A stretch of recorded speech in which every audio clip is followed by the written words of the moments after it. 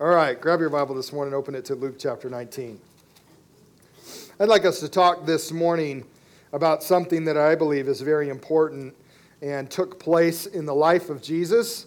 Really that whole week between what we consider Palm Sunday and Easter Sunday. Lots of stuff happened in this week, by the way. Today is a traditional Sunday that we call Palm Sunday. We call it that because it's the Sunday that we celebrate that moment on Friday, really, that Jesus entered Jerusalem as a king. They laid their coats down and palm branches down and ushered him in publicly as their king. We'll talk about that some more. And so it's something that we just typically celebrate on this Sunday. This Sunday also signifies the beginning of Holy Week. This week of preparation as we prepare our hearts and our minds to celebrate the death and resurrection of Jesus Christ. We call it Holy Week because it's the most important week on our calendar. We've set it apart. We've made it holy. It's not like any other week. And I want to encourage you not to make this next week like any other week of your life. Don't just do the same old thing that you normally do this week.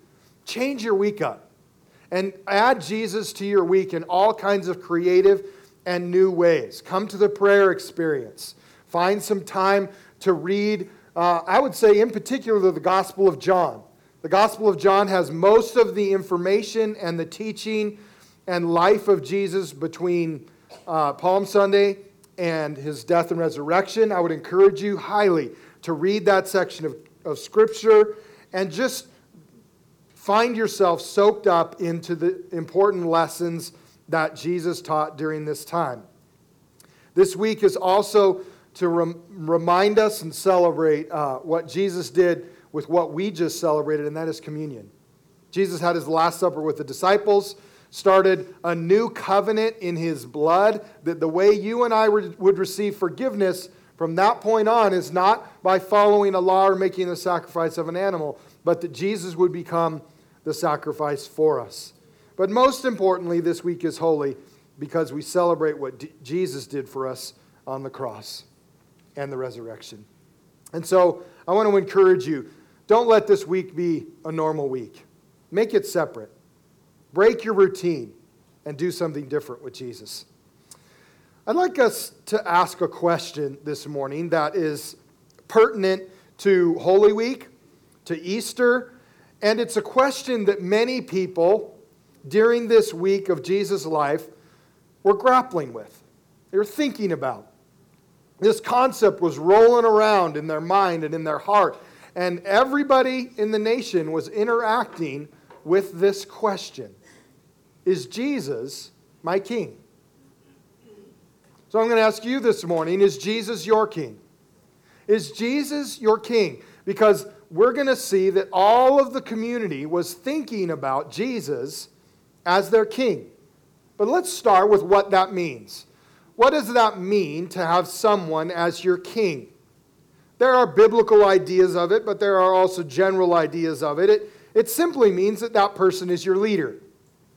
That you've chosen to make that person your leader. And it was your choice. If this person is your king, not the king that was forced upon you, but he's your king, and you've made the decision to make him your king, then he is your leader. You will serve that person, obey them, honor them, even fight for them. You would give money to the king so that he could use it to spread that wealth throughout the kingdom. At least that's your hope. It means that you will put the king above yourself and your desires. Now, throughout the ages, throughout history, what history tells us is there were good kings and there were bad kings, right? And sometimes the king would die and the queen would take over. And there were good queens and there were bad queens. But the purpose, or what people were always looking for, and what we're looking for too, is a righteous leader. Someone that will lead well, take care of us, protect us, provide well, manage the kingdom well. That's what our hope is. But history teaches us that doesn't always happen. Sometimes the kingdom's managed well, sometimes it's not. Sometimes the leader lets all of their human desires, and when those are left unchecked, problems happen. As a result, throughout history and even today, we see that our leaders are somewhere between lackluster to abusive. What our hope is for a great king that would restore all of that. Now, as Americans, this idea of a king is interesting because it's not a part of our culture. It's not a part of our psyche. It's not a part of what we normally think about. Let me process this with us just for a second. America was established because why? We didn't want a king anymore. We didn't want a king to improperly tax us. So we decided we want a president to improperly tax us. Oh, I must have said that out loud. I didn't mean to. Now, don't be fooled. America has a king. Now, that answer is a loaded one, isn't it? It's loaded with all kinds of political jargon and all kinds of cultural ramifications. Let me leave the political stuff for Fox News and CNN and whoever else, because they do a really good job of arguing about it constantly and getting nowhere. Let's talk about the cultural side for a moment. Culturally, in America, we live in the land of the free and the home of the brave. Amen? Aren't you glad you live here? Yes. You should be, because you live in the best place in the world. Doesn't mean we don't have our cons, but we have all the pros. Amen? But culturally in America, because we are free, we can let anything rule us. Anything. Because we are personally free. Therefore, if anything can rule us, that means we have hundreds of kings. And we all have our own. We have our own personal kings, and we have our own judicial kings, but we have lots of kings. They're everywhere, and they rule our lives. We call them sports, hobbies, work, kids, entertainment, pleasure, food, material things, philosophies, governments. This is the short list. But in America, because we are free, we get to let anything be our king. And then there's the king that we love the most. Our favorite king is who? Me. That's right. The favorite king in America is me. I'm king. I get to decide. I get to choose. Now, like some of you said, I hope you're choosing to make Jesus your king. Amen? Amen. That's what we all should choose because God is good and he's a righteous king. When we study the Bible and we investigate this week of Jesus' life, like I'd like us to do this morning, and we're going to kind of blaze through it because I've only got 24 minutes and 22 seconds left. We're going to blaze through some verses. We're going to start in Luke chapter 19, so you can get there if you'd like right now. We're going to investigate this week of Jesus' life, and here's what we're going to see. This question keeps coming up. This question keeps coming up. Is Jesus my king? And now I'm going to look at three people in particular, three different groups of people in one individual. So two groups of people, one individual. The groups of people are the crowds and the disciples. I'm going to lump them together because they're similar. And then there's the religious leaders. And then there's Pilate. These three individuals and crowds of people and groups of people help us understand what it means to make Jesus your king. They also help us see what it means to make Jesus our king. What are we really saying? What should we be saying? All throughout the four Gospels, we notice people interacting with this idea of Jesus as king. Now follow me in Luke chapter 19. In Luke 19, the Bible records this moment in history, and this is a factual account of Jesus' life. Verse 28. After Jesus had said this, he went on ahead, going up to Jerusalem. As he approached Bethphage and Bethany at the hill called the Mount of Olives, he sent two of his disciples, saying to them, "Go to the village ahead of you, and as you enter it, you will find a colt tied there, which no one has ever ridden. Untie it and bring it here. If anyone asks you, 'Why are you untying it?' say, 'The Lord needs it.'" Those who were sent ahead went and found it just as he had told them. And as they were untying the colt, the owners asked them, "Why are you untying the colt?" They replied, "The Lord needs it." Now, just a quick little note. This was good for me. In the rest of the Gospels, Matthew, Mark, and John, they record that they brought it back. I just think that's important. Verse 35.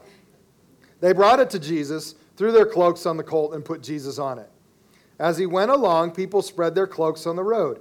When he came near the place where the road goes down the Mount of Olives, the whole crowd of disciples began joyfully to praise God in loud voices for all the miracles they have seen. Blessed is the King who comes in the name of the Lord. Peace in heaven and glory in the highest. Some of the Pharisees in the crowd said to Jesus, Teacher, rebuke your disciples. And then this amazing verse, verse 40. I tell you, he replied, if they keep quiet, the stones will cry out. I almost put the stones as someone who declared Jesus as king. But let me warn you, don't ever let yourself get to a place where a rock takes your place. Did you get that? That we could actually put ourselves mentally, spiritually, and physically in a place where a rock is smarter than we are. That's not good. But Jesus is also saying, if the human creation does not acknowledge me as creator and king, the other part of creation will. Because they know the truth even better than we do sometimes. So let's not let a rock do what we should do. Amen? Verse 41. As he approached Jerusalem and saw the city, he wept over it and said, if you, even you, had only known on this day what would bring you peace, but now it is hidden from your eyes. The days will come upon you when your enemies will build an embankment against you and encircle you and hem you in on every side. They will dash you to the ground, you and the children within your walls. They will not leave one stone on another, because you did not recognize the time of God's coming to you. Now, just a historical fact, this actually took place about 40 years later in 70 AD when the Romans decided to pull out of Jerusalem, but as they pulled out, they destroyed Jerusalem and leveled it to the ground. Verse 45. When Jesus entered the temple courts, he began to drive out those who were selling. It is written, he said to them, my house will be a house of prayer, but you have made it a den of robbers. Every day he was teaching at the temple, but the chief priests, the teachers of the law, and the leaders among the people were trying to kill him. Yet they could not find any way to do it, because all the people hung on his words. So the first group of people we see right here in Luke chapter 19 are the crowd, the disciples.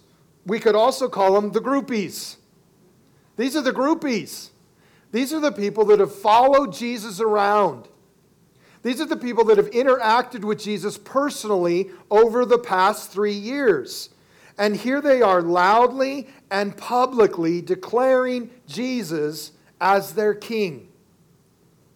They are doing it with common historical and religious language to declare Jesus as the King of the Jews and the Messiah. They were saying things like, blessed is the King who comes in the name of the Lord.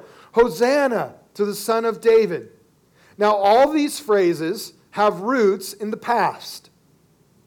When a king or a new king was established and brought into Jerusalem to sit on the throne, these were terms that were used. But more importantly, these phrases in particular, like Hosanna to the Son of David, the King who comes in the name of the Lord, these phrases are prophetic in nature. They also declare hope that one day their greatest king would come into Jerusalem, and he would be the Messiah. He would be the greatest king, and he would restore Israel to freedom. Now, did Jesus restore freedom to Israel? Yes, he did, just not in the way they wanted. See, you can have freedom in all kinds of ways. Like, they wanted freedom from the Romans, but God knew what we really needed freedom from, and that was from our sin. Because our sin is way more devastating than anything man can possibly do to us. In fact, what man can do to us is only temporary. But what sin can do to us is eternal. And so Jesus came to free us from our sin, to give us right relationship with God the Father. And that was so much more important than just making the Romans go away. Now the crowd and the disciples, I believe they have the greatest reason to want Jesus as king. They have the most reason to want Jesus to be king because they've spent 3 years watching him, listening to him. And so here we have thousands of people that are following Jesus around. Everywhere he goes to have a concert, they're there, bringing the equipment in, hanging out, cheering loudly for him. Because these individuals have been eyewitnesses to his healings, to him raising the dead, casting out demons, walking on water, calming storms, feeding 5,000 people with 2 loaves of bread and 5 fish, and some people's favorite miracle, turning water to wine. It's okay to laugh at 9:40 in the morning. Go ahead, it's all right. They are the ones that watch Jesus treat people with kindness and grace and forgiveness, acceptance and love. They were the ones that saw this every day, all the time. They heard his teaching. They listened with amazement at his skill and depth of knowledge, and that teaching was touching their lives and their hearts as they began to understand God the Father in a whole new way. See, it makes perfect sense that they would desire Jesus to be the Messiah, the great King. After all, they've watched Jesus solve every single cultural problem. They've watched him solve every single issue. And if the city is hungry, you can just bring him your lunch and he can feed everybody in town. I mean, this is a pretty smart idea to make this guy your king. So they publicly and privately are declaring, we want Jesus to be king. The second group of people that are grappling with this idea of Jesus as king are the religious leaders. Now, they have a totally different concept. We recognize what they desire. Let me show you a couple of verses that show what they are thinking about Jesus. In John 12, verse 37, it says this: even after Jesus had performed so many signs, and then this phrase, in their presence, they still would not believe in him. I always find it extraordinary, the miraculous. I find the miraculous extraordinary. But what I also find extraordinary is the difference of opinion over it. Like in this, we see that the religious leaders want to kill Jesus, and they have seen the exact same miracle that the crowds have seen and said, this is awesome. So when Jesus heals someone on the Sabbath who's been crippled from birth, and now they can run around and jump and play, the religious leaders say, what? That's awful. That's horrible. Why would you do such a horrible thing on the Sabbath? And the regular person, let's call him common sense guy, he says, that is awesome. That was cool that Jesus raised that person from the dead or healed them. And the religious leaders say, that's horrible. We should kill that guy. Now, does that make any sense? Not at all. But do you notice the difference? When your mind is warped, you'll let anything confuse you. And that's what we see with the religious leaders. In John chapter 19, verse 15, it says, Pilate asked, shall I crucify your king? And they replied, we have no king but Caesar. They've declared their ideas privately and now publicly. Now, there are several reasons why the religious leaders don't want Jesus to be their king. And I think they are very similar to why people don't want Jesus to be king today. Look with me for a moment about why the religious leaders didn't want Jesus to be their king. First of all, Jesus was disrupting their lives. See, they liked the way things were going. They liked the way they were living their life, and Jesus was disrupting their life. You'll remember the only people that Jesus called out on their stuff was the religious leaders. The ones that claimed they knew God, but Jesus said, you don't know God at all. You're not following him well at all. In fact, you're not representing the God the Father at all, and that's why Jesus spent so much time teaching from the Old Testament to remind us what God really meant and what God was really saying in everything that he wrote, because the religious leaders were manipulating it. They liked their life. They didn't want it to change, even if it was for a good reason. And we hear that even today. When we talk to someone about Jesus, we might hear a response like, I like my life. I don't want to change. You do your thing. I'll do my thing. We're good. Another reason the religious leaders didn't want Jesus to be king was because they liked the power they had. Religious leaders had a lot of power. And they manipulated people with that power. That power made them popular. Their power allowed them to do whatever they wanted. Sometimes they did righteous things, most of the time unrighteous. And the same is true in America. Do you think there's a possibility that in America we live however we want? We do. And the power that we have in that personal right, in that personal privilege as an American gives us the right to choose, I don't want to live that way or I want to live that way. Which leads right into the next thing. They liked the wealth that they were accumulating. The religious leaders had accumulated a lot of wealth. When I was in Jerusalem more than 20 years ago, there's an excavated site that you can go to of a common priest's home. And it's 6,000 square foot home. That's huge today in America. That's almost 3 times the size of my house. 6,000 square foot home. They were making a lot of money. And they didn't want that to go away. And Jesus comes along, and what's the first thing he does when he gets into Jerusalem? He goes into the temple, and what does he do? He turns over the table of the money changers. And what's Jesus saying? That our relationship with God is not to gain more money. And the religious leaders had allowed their wealth to manipulate everything in their hearts and their minds. Let me ask you a question. Is it possible that the wealth in the United States has changed the way we think? Yes, it has.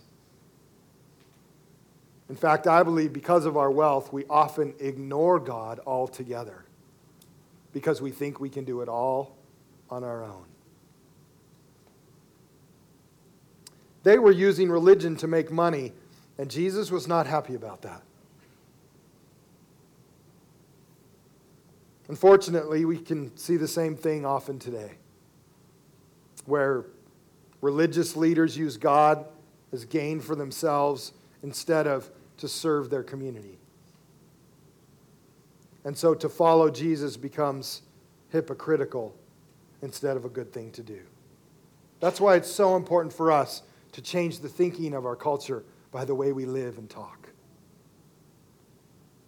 The last thing I see about the religious leaders is they liked what I would call the new religion that they had created. See, the religious leaders were neither living out the true Old Testament that God had asked them to. They were now living out a new religion that they had created in their own minds. The religious leaders were using their own religion now to manipulate people and to manipulate themselves. They allowed this new way of thinking, allowed them to live in their sin and justify or spin whatever they wanted to make them look godly. And the oldest trick in the book today, the oldest trick of our enemy is to spin something, isn't it? The enemy ever spin something in your mind?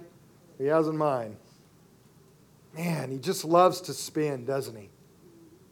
And he'll spin an idea about God, a command of God, an idea we find in God's Word, and he'll just get us to manipulate it in our mind and justify it in our own thoughts, and before we know it, we're not obeying God's Word and we think we're doing the right thing. And the whole time the enemy has just spun something new in us that actually takes us the opposite direction of where God wants us to go. And Jesus is confronting that. I believe there's a lot of that new religion happening today. We add a little bit of Jesus, a little bit of some humanism, a little bit of Buddhism, throw in a little Oprah, and we've got American Christianity. Right? I mean, that's what we do. And in that concept, the enemy gets to spin a web. And you and I don't even realize it, but we're not even living for Christ at all. He's not our king. We're following whatever we fancy. This is why it's so important to know God's word and have it hidden in your heart. Now, the last person interacting with the idea of Jesus being king is Pilate. I chose Pilate because there's such a marvelous interaction with Jesus here in the life of Pilate. As we head towards Friday and Jesus' death, Pilate has this amazing interaction with Jesus. It's a private one and it's a public one. Let's look at it together and see a great way for you and I to come to know Jesus Christ as our King. Now, here's what's interesting. Let me start with this. Pilate is not Jewish. We're not 100% sure of his heritage outside of Judaism, but here's what we do know. He's not Jewish. He's much more Roman than he is Jewish. He's the leader that is called to live in Jerusalem and keep the city under control, the region under control, because the most hostile region in the Roman Empire is Palestine. Isn't that weird? I don't know why Palestine has so much hostility. It doesn't today.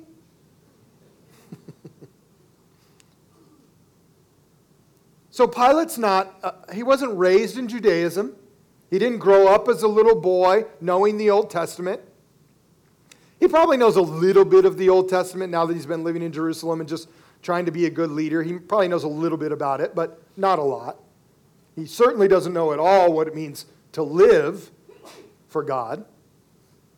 And Jesus is brought before Pilate in an attempt to crucify him. The Jewish leaders know that they don't have authority to crucify someone. It's not their right or authority. It's only Pilate's.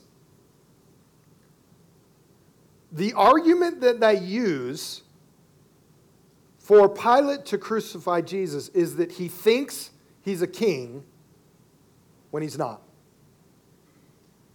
But follow a couple verses with me. The first thing that Pilate does is he finds no basis for charges against Jesus. In Luke 23, 1 through 4, it says, "The whole assembly rose and led him off to Pilate, and they began to accuse him, saying, 'We have found this man subverting our nation. He opposes payment of taxes to Caesar and claims to be Messiah, a king.'" Did Jesus oppose payment of taxes to Caesar?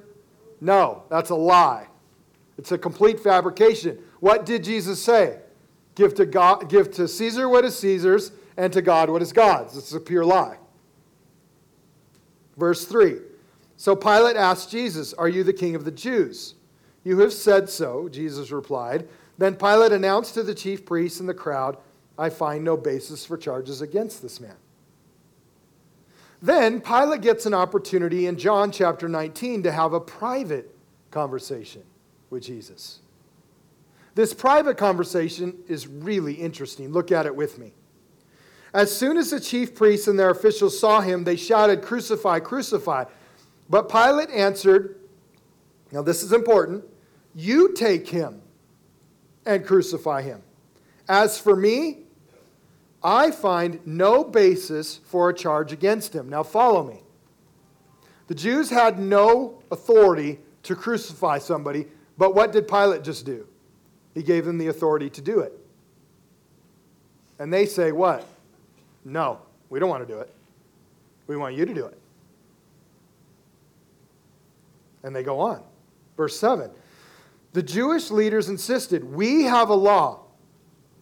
And according to that law, he must die because he claimed to be the Son of God. Look at verse 8. When Pilate heard this, he was even more afraid. Now follow me, because this is astounding. This is like, what? The non-religious guy is afraid to touch Jesus. The non-believer. The religious people they're totally willing to kill somebody. But the non-religious guy is afraid now. He's like, whoa, I shouldn't touch that authority. I don't want to mess with that. Verse 9. And he went back inside the palace. Where did you come from? He asked Jesus. So Jesus and Pilate are now in this private conversation. And Jesus gave him no answer. Verse 10. Do you refuse to speak to me? Pilate said. Don't you realize I have power either to free you or to crucify you? And Jesus answered, you would have no power over me if it were not given to you from above. In other words, who's in control here? Jesus is. Jesus is saying, you're not in control. The religious leaders aren't in control. I'm in control. Now, why is this important? Because Jesus is going to freely lay down his life. Let me show you how he freely lays down his life even more. Therefore, the one who handed me over to you is guilty of a greater sin. From then on, Pilate tried to set Jesus free. Now follow me. Pilate's trying to set Jesus free. The religious leaders want to kill him, but they don't have the authority to, so they want Pilate to, but Pilate's trying to set him free. And so the leaders that are here, the authority that is here, is trying at all they can to set Jesus free, and they can't. Jesus ends up on the cross anyway. Why? Because he's in control.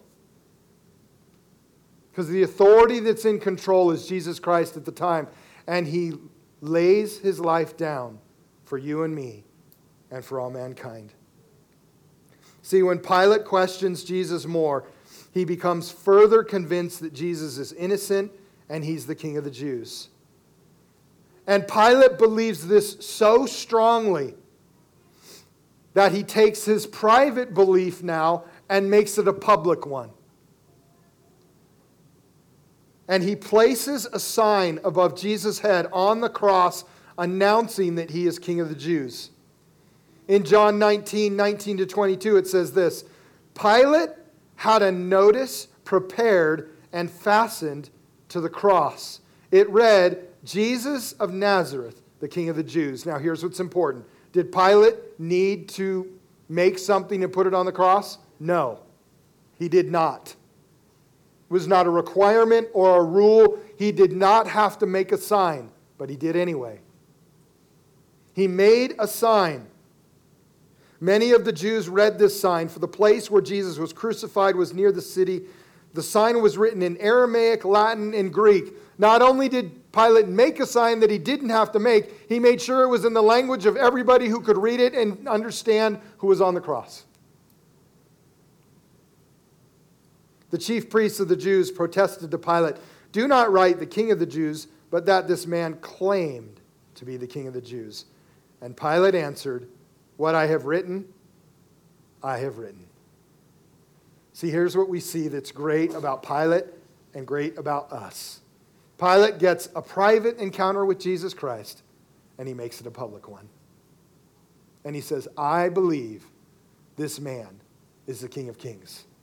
Now, probably nobody more than Pilate, none of us will ever understand this except Pilate, that he tried as hard as he could to free this man, and he couldn't. Because he knew he was not in control. Something bigger was happening here.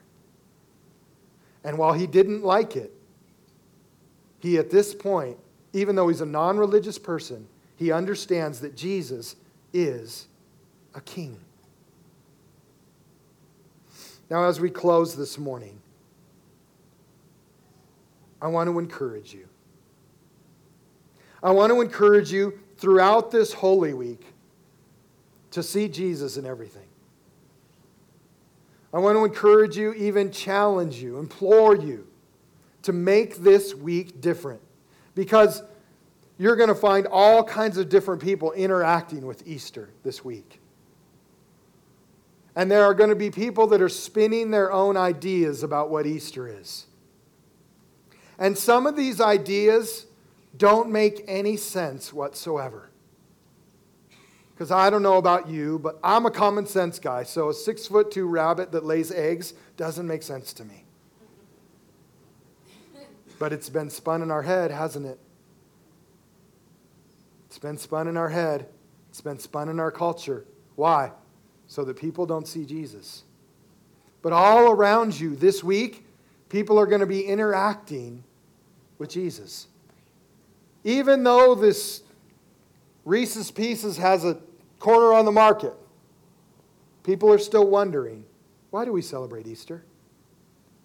What's Easter really about? And I want you to know that this week is a great opportunity for you to make the most of every opportunity placed before you. Because I believe the Holy Spirit will open doors for you and me to speak to friends and neighbors and coworkers about the true reason for Easter. About what really happened this week, 2,000 years ago. About how you and I get an opportunity to know our Heavenly Father, our Creator and our Sustainer of life. Because Jesus went to a cross for you and I and took care of the problem that was between us. So now, you and I can have a great relationship with God because of Jesus. That's good news.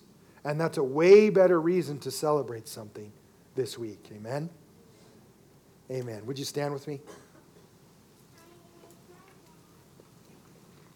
Let's pray and go.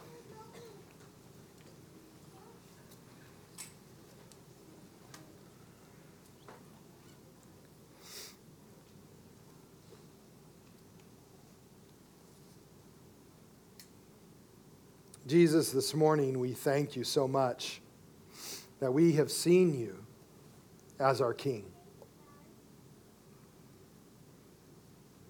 We've seen in your word, we've seen practically that you are the King of Kings and the Lord of Lords. But Lord, it doesn't really come to fruition or become an understanding in our minds and our hearts until we acknowledge that. Until we say it privately and publicly. I believe in Jesus. I believe he's my King. I want Jesus to be my leader. I want Jesus to lead my life, and I'm going to submit to his goodness and his love and his grace and his acceptance all the days of my life. And when you've made that decision, that doesn't mean everything's going to be perfect. It's not at all. It just means you know your Savior. And he'll carry you through anything in this world. Anything this world can throw at you. He'll be right there with you. Some of us in this room, you might need to answer that question today or this week. I want to start with today. If you'd like to make Jesus your King, I want to give you an opportunity. I'm just going to make it real simple. Just something that God can see. An action that you can do physically. If you want Jesus to be your King and you want to say yes to a relationship with Jesus, would you just raise your hand so God can see it right where you're at?